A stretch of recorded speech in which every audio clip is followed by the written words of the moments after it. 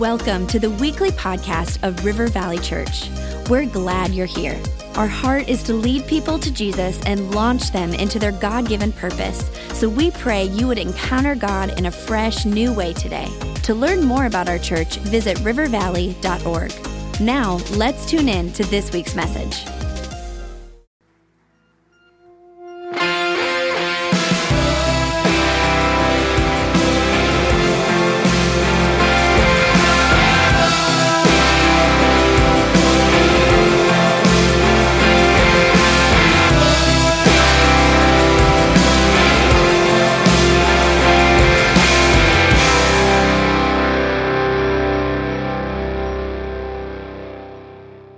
We are concluding our series, Unstoppable Faith, Hope, and Love. How many would give a hand clap for all those hymns that we've done in that series? Have you enjoyed the hymns? Yes. People said that's a nice surprise, and we like all things and like to do a little bit of that, so we're glad we could do those hymns. Just to give you a little review, we've been looking at faith, hope, and love. And our text for this one comes from 1 Corinthians 13:13. I'll read it for you here. It says, "And now these three remain, faith, hope, and love, but the greatest of these is love." And we've been talking about this as kind of a unstoppable trifecta.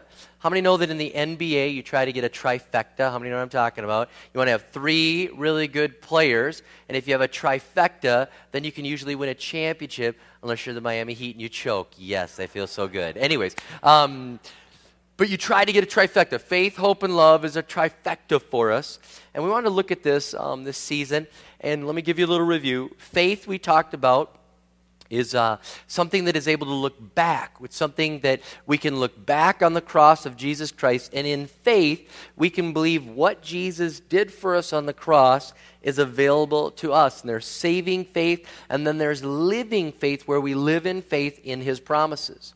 Then we talked about hope, and the best thing I could say for our review from last week is this. Hope for a believer has an exclamation point, not a question mark. It's not like, well, I hope in God. It's my hope is in God. And hope is a future thing that gets a hold of us. It's a confident belief and expectation that what's in the future is good for us, that God has the best for us, and we grab a hold of it, our hope of what's in the future for us, and it gets a hold of us. And we live with an exclamation point as followers of Jesus Christ. Now, the word love that we're looking at today, of the three that we've had, faith, hope, and love, I got to tell you, love is the one that is giving me a stomach ache. Not because of the flu. Last week I had the flu. This week I had a stomach ache in studying. Because of the three, this one is so powerful, and yet we do it so poorly. As weak as we may be on faith, as weak as we may be on hope and having the wrong understanding of what hope is, I believe our example of love to this world is so lacking that we've got the third piece that is unstoppable, and yet we're not using it the right way. We're not using it in the way that God wants us to do it. It should be unstoppable. And that's where he says, now abide faith, hope, and love, but the greatest of these is love, because our faith will become sight, our hope will become fulfilled, but love is God. God is love. And so when Jesus comes and Jesus appears, there's no need for love to end. Love is going to overflow. Love is going to multiply. Faith will be done. Hope will not be needed. But love will be here. But it's such a weapon for us. It's such a tool for us to use. It's such a one of the trifecta that will help us to be unstoppable, and yet we don't use it well. And I'm not going to talk about like husbands and wives loving each other. Okay, it's not that type of love. I am talking about loving those that you would say are unlovable. I want you to think right now with me. Who is it that just irritates you? You don't hate them. They irritate. Don't raise your hand. Don't point. You know. Just who is it that irritates you? You just get irritated by them.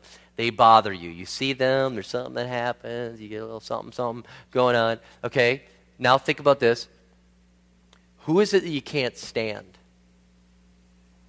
Again, don't point, don't say names, don't elbow your spouse, But who is it that you can't stand? Maybe let me take it another step deeper. Who is it that you hate? You say, not in church, Pastor Rob. No. Yeah, there are people that hate. There are people that when you say their name, there's hatred that comes out. When you hear them, you think of what they've done to you. When you think of what they are in your life, and they ruin your day. The Bible says we're supposed to love them. The Bible says we're supposed to love those that we would call unlovable, those that have hurt us, those that are our enemies. And when we start loving that way, I believe we have something that's unstoppable. Okay, now, we're not the only ones that have had a problem with loving unlovable people. I don't know if that brings comfort to you. Whenever I read the Bible and I see a story where somebody else struggled with the same thing, part of me is kind of like, okay, I'm normal. Anybody identify with that? Like, I'm normal, but then I kind of feel bad that I'm struggling too. And I need to get to the point where this was going. So in Matthew chapter 22, if you have your Bibles with me, you could turn there. Matthew 22, verse 34 through 40. Jesus is being questioned by religious leaders, and he's just been questioned by the Sadducees. He's silenced them. And so another religious group comes along, Pharisees. They come along, and they want to question him. And this is what it says. Hearing that Jesus had silenced the Sadducees, the Pharisees got together. One of them, an expert in the law, tested him with this question. Teacher, which is the greatest commandment in the law? Jesus replied, love the Lord your God with all your heart, with all your soul, and with all your mind. And then he throws in a bonus one after this. He says, this is the first and greatest commandment, and the second is like it. Love your neighbor as yourself. All the law and the prophets hang on these two commandments. And so he tells them, here it is. Everything is summed up right here. And I want to let you know the context of what was going on. The Pharisees were religious people, and they were trying to obey all 613 laws that they had to obey. That's a lot of laws. And so they're caught up in this. We've got to obey 613 laws. We've got to obey 613 laws. So they're trying to obey 613 laws. And as they're obeying 613 laws, how many know you just cannot obey 613 laws? You just can't do it. You cannot do it in your own strength. And so they're getting frustrated because they're breaking law after law after law. So they say, okay, we're just going to obey 10 laws. 10 commandments, the 10 biggies. That's all we're going to obey. Just the 10. Let's stick with the 10. Okay? How many know they can't do 10? So they're like, okay. So they start arguing amongst themselves. Can we just obey one? Can we obey one law? Just one. If we're going to just pick one and we're going to obey it 100% of the time, which one of the 10, which one of the 613 is the best law that we should obey? That's the one we're going to do 100% of the time, because we can't obey 613, we can't obey 10, but we think we might be able to do one. So that was the argument that was going on with the Pharisees. And so when they come up to Jesus and they say, which one's the best one? They're kind of trying to trap him. They're kind of trying to see, which of the 10 are you going to say it is? And Jesus goes and summarizes the 10 commandments and all 613. He basically summarizes it with two of them. And he says, love the Lord your God with all your heart, with all your soul, with all your mind. And he's basically saying, when you love God like that, when it's pouring out of love and you just give him everything, you're just going to naturally start obeying those 613, because you're just going to want to do what pleases God. And your love is going to flow out, and obedience is going to come from that love. And he says, that's so great, but he doesn't stop there. He said, don't forget, you got to love everyone else around you like you love yourself. You got to love them. And how many know that there might have been a whole bunch of people like, oh, Lord, do you see these guys? Lord, okay, so do this with me. Here and in every campus, look around at the people around you. You're supposed to love them. Go ahead, look at them. You're supposed to love all of them. Everyone that's here, you're supposed to, some of you are like, I could love them. I could love them, all right. You're supposed to love them, and they're thinking, oh man, I've got to love them. I got to do this. And then one gospel, it says that they asked him, well, who's our neighbor? Who do we have to love? Let's clarify this, because I don't know if they're in or not. And he goes and gives the parable of the Good Samaritan. So he's saying, you got to love everybody. And I'll give you two groups today that we have to love. The first group is you have to love those that are here with you at church. You have to love those that call themselves followers of Jesus Christ. You have to love the other Christians. You have to love the people in church that say amen when you are silent. And you're like, why do they say that? You got to love them. You got to love the person that's taller than you and raises their hands and blocks your view of the screen. You got to love the person that sat in your seat. You got to love the person that cut you off on the way to the church and you were ready to really do something until you saw them pulling into church. You're like, love you, love you. Praise the Lord with the way you drive. Hallelujah. Going to see Jesus before me. All right. You got to love them all. But how many know that that's harder than it would seem? I think that's why the Bible is full of commands for us to love one another, because it's hard. How many know it's sometimes hard to love the people that you're closest to? You ever have a brother or sister? Man, we used to fight like crazy. Me and my 3 younger brothers, we used to fight like crazy. And we had 2 rooms, and 2 of the boys would be in one room and 2 of the boys would be in the other. And we'd fight and fight and fight, and then Mom would shuffle the deck, and you'd have a new roommate. And then you'd fight, and then she'd shuffle the deck again and keep going, looking for a winning combination, And then sometimes she'd just say, get along, come on, love each other, stop this. And then she'd cry and break down. We'd repent, start loving. But you got to love. You've got to love the people in the church, and it's not always easy. You got to love the ones that are like Uncle Eddie. And how do you know if you're that type of person in the church, or the one that we always say, bless your heart? That's kind of a dead giveaway that we're having patience with you, okay? Bless your heart.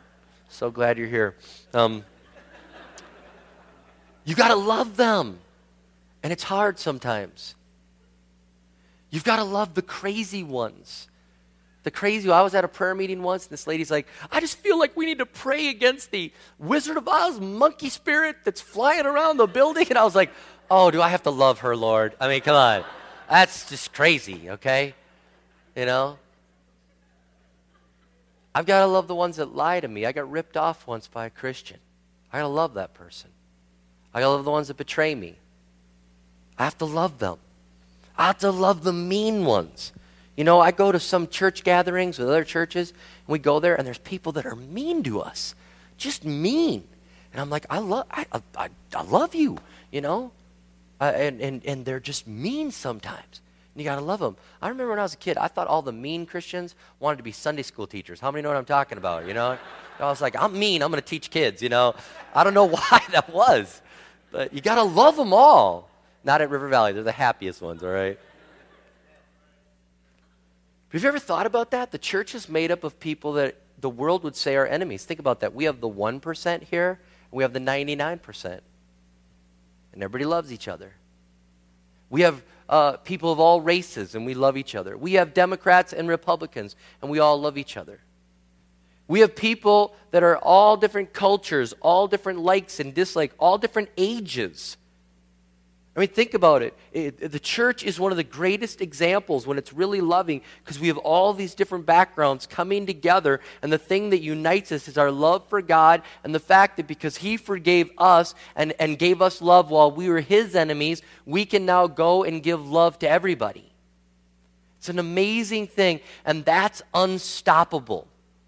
That's unstoppable when you love those that are part of the body. And it's hard to do, but we have to do that. We have to love everyone, especially those that are part of the faith. And I'll tell you this, I know that the church is full of faults. I know that our members are a long way from perfect.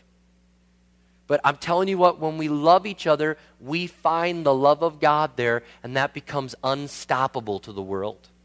They can't help but see that we're all coming together to worship Jesus with unity, and that is unstoppable, and that is the type of love that we need to have. Now, let me just give you 2 quick things, words of advice on this. First of all, in this thing, in disputable matters, let's not split the church. Okay? What do I mean by that? A disputable matter, Romans 14:1 says, accept the one whose faith is weak without quarreling over disputable matters. Okay? So here we have in Romans, it's saying, let's love each other, and people are coming from different backgrounds, and there are some disputable matters. Okay? It may be a disputable matter with piercing, or tattoo or disputable matter, and we're wondering about this or that or the other thing. And the Bible isn't crystal clear. It gives us some things, and Christians have been able to come at that issue from all sorts of different ways. It's not one that's rock solid, like there's salvation in no other name under heaven except Jesus. That's rock solid. That's not a disputable matter. That one's rock solid. But there's other ones where we're just not sure, and instead of tearing each other down, this passage says, in disputable matters, let's just have love for one another. Let's cut each other some slack. Matter of fact, a 16th century Lutheran theologian said this: in essentials, let's have unity. In non-essentials, liberty and the freedom to think differently. But in all things, we should have love. Let's not die for a disputable matter that the church has fought over for years and years, and we're just not quite sure. Let's not say, man, that's the only thing we're going to support, and if you're not with us, get out of here. Let's not do that. Let's not do that. So that's the first thing I can give you for advice in loving the church. And the second thing, and this is going to help us with the church and the second group, those outside the church, let's realize how much Jesus Christ loved us, and then let's love accordingly. That's what Paul writes in Ephesians chapter 3, verses 18 through 20. He says, I pray that you, being rooted and established in love, may have power together with all the Lord's holy people, that's all of us, to grasp how wide, how long, how high, how deep is the love of Christ, and to know this love that surpasses knowledge, that you may be filled to the measure of all the fullness of God. When we grab how great God's love is, we start to love people in the church more. And when we grab how great God's love is, we start to love people outside the church more. When we look at the cross, we shouldn't just say, wow, how much God loves me. We should say, wow, how much I should love the world. Because while we are sinners, the Bible says, God sent his Son. And because of that, we have forgiveness in Jesus Christ. And the cross says you were forgiven even though you were an enemy of God. And now that you've been forgiven, why can't you give it to your enemies? Why can't you love them? Why can't you be kind to those people that are outside the church and love them? We love them even if they don't deserve it, even if they push us away. We love them. We can't rebuke them into repentance. We need to love them. That means your ex-spouse. That means your obnoxious neighbor. That means your lying coworker. That means you're supposed to love them. Here's my question for you. Would you rather God condemn that person, or would you rather God forgive them? Because some people are so filled with hate towards people that have hurt them, they'd rather that God would condemn them. They're almost glad, like, I'm so glad there's a hell because they get to go there, and they feel that hatred. That's the wrong thing. That's not unstoppable love. Unstoppable love says, even though you've hurt me, even though you betrayed me, even though you lied to me, even though you come against me and fight me, I still love you. I still pray for you. I still wish the good for you. I pray that God would redeem you. I pray that God would change you. And I pray that you'd know the love that I felt. That is unstoppable. And I know, there was a time in my life I hated my neighbors. Hated them. Confession. I lived in Milwaukee, so it's nobody here, all right? Just so you know. But I was trying to split my lot in half, and I had this house, bought this old farmhouse that's kind of tilting. And I was going to split the lot in half and build on this one and have a free lot out of the deal. But I went to city council. They said, it should be no problem. Everybody will pass it. No big deal. I go to city council. The room's full. I'm thinking, wow, busy night at city council. Everybody was there to protest me splitting my lot in half. And all my neighbors said they wanted to look at the green space. They didn't want another house there. Now, I paid for the lot. And trust me, this is a Pastor Rob that has had healing, okay? So, and I was just so upset. I couldn't believe that they were all there. And the city council said, sorry, all these people are opposed to you. We're not going to let you split your lot in half. Sorry. And I left there, and I kid you not, I left there saying, God, if ever you have answered a prayer with fire, this is one. Kill my neighbors so that my lot can be split. And then I felt convicted. I was like, don't kill them. Maim them. Just maim them. Yeah. And then I'm feeling totally convicted. Like, really? That's really the love that you have for them? Really? Do you love your lot more than you love them? Do you want them to go to hell? Really? Is that what you want? What kind of pastor are you? And I mean, because I'm struggling, and I'm thinking like, I was thinking about buying an old semi-trailer truck, parking it on my property, and painting it spray paint, and saying, look at that, now you can't see my trees. I was bitter. Some of you feel a lot better, but you're scared of me now, but... And it was there that God was like, really, do you think that I want to call it on fire? Because I don't want to call it on fire. I want them to know me. Do you think your example is ever going to win them over? Because it's not. And I had to let it go. Maybe you can identify. There are people, you have to let it go. You have to let it go and let God show his love through you. One of the greatest examples I've ever heard, and I will not say the person's name, but they part of our church. He came up to me, he said, Pastor Rob, thank you for leading me to Jesus. You saved my life, and you saved the life of my ex-wife. And I said, wow, that's great. Did you both come to faith? He said, no, I did. And he goes, and I didn't kill her. And I said, oh, wow, yeah, divorce is tough. He goes, no, seriously. He goes, I had a plan. I was going to go kill her. And somebody invited me to church, and I came here, and you gave an altar call and gave an opportunity for me to give my life to Jesus Christ, and I did. And I gave my life to Jesus Christ, and I decided I wasn't going to kill her. And I showed up at her house, and I brought her all this stuff that I fought for in the divorce that I knew was really hers, and I brought it back to her. I said, I'm sorry, I'm a changed man. I fought for you, I did wrong. And he said, so you saved my life, and you saved hers. Man, that is unstoppable love. That is unstoppable, where she's just like, wow, what happened to you? You brought me back all this stuff that you fought me for, and you know, wow. And maybe she didn't give her heart right then, but how many know she had to move one step closer to Jesus? That's unstoppable love. And some of you are like, Pastor, is he here? Yeah. He goes to our therapist. No, I'm just kidding. He's forgiven. He's forgiven, and he's changed. That's unstoppable.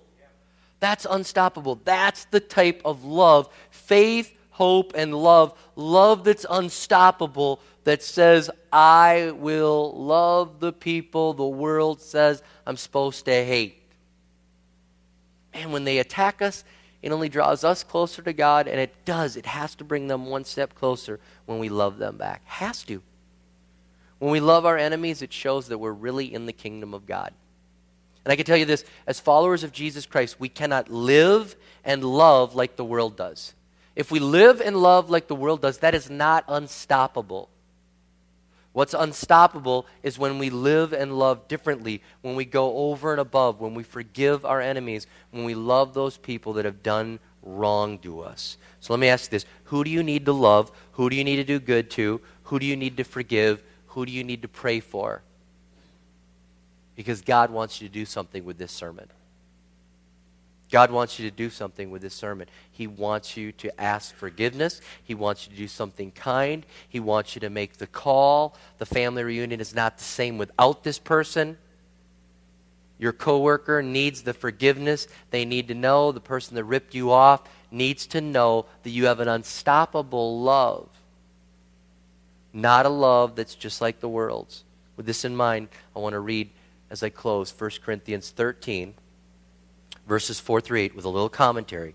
I'm reading from the Message, and then I'm adding my own commentary to it. This is unstoppable love, a love that will never give up on people.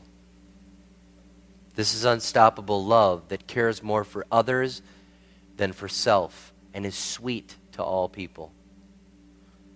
Unstoppable love doesn't want what it doesn't have, and it's okay if others have it. Unstoppable love doesn't strut and brag on theirself. Unstoppable love doesn't have a swelled head and think they're more important than other people. Unstoppable love doesn't force itself on others, but it's polite and winsome. It isn't always me first, but it remembers that we have responsibilities. It doesn't fly off the handle with people. That is unstoppable love. Unstoppable love doesn't keep score of the sins of others, but lives a life of forgiveness. It doesn't revel when others grovel. It doesn't delight when bad things happen to other people. Unstoppable love takes pleasure in the flowering of truth, and it celebrates the truth all the time. It puts up with anything and always believes the best in others. Unstoppable love trusts God always, always looks for the best in every person and situation, never looks back, but always looks forward in hope. Love keeps going to the end and not just getting by, but thriving with a song of praise. Love never dies because God is unstoppable love. So Lord, I just pray right now for your church. And I pray here and at every campus, I pray, Lord Jesus, that we would have unstoppable love. I pray that we would love those in the church that are different than us. We'd love people of different ages, different races, different economic backgrounds, different political backgrounds. Lord, we love anyone that calls upon the name of the Lord. And we realize that we are different, but Lord, it's the love of Jesus Christ that brings us together. And I pray there'd be great unity in our church. And I also pray, Lord, that we'd love our enemies. Lord, there are people that you brought to our mind. They made our stomach turn over. We know exactly who they are. We know their name. And it hurts to even think about it. But Lord, we want to love them because you have loved us and forgiven us. We can't help but love them and forgive them. I know I can hear people, Lord, in their mind even right now, but what if they do it again? What if they do it again? Then we'll forgive them again, and we'll forgive them again, and we'll forgive them again, and we'll be more like you because you have put up with us over and over and over again when we've blown it. We'll rise above the things of this world, and we will be unstoppable with the love that Jesus Christ gives us. So help us, Lord. Help us to love those in the church and those outside the church, and help us to be unstoppable as we give your love to this world. In Jesus' name I pray. Amen.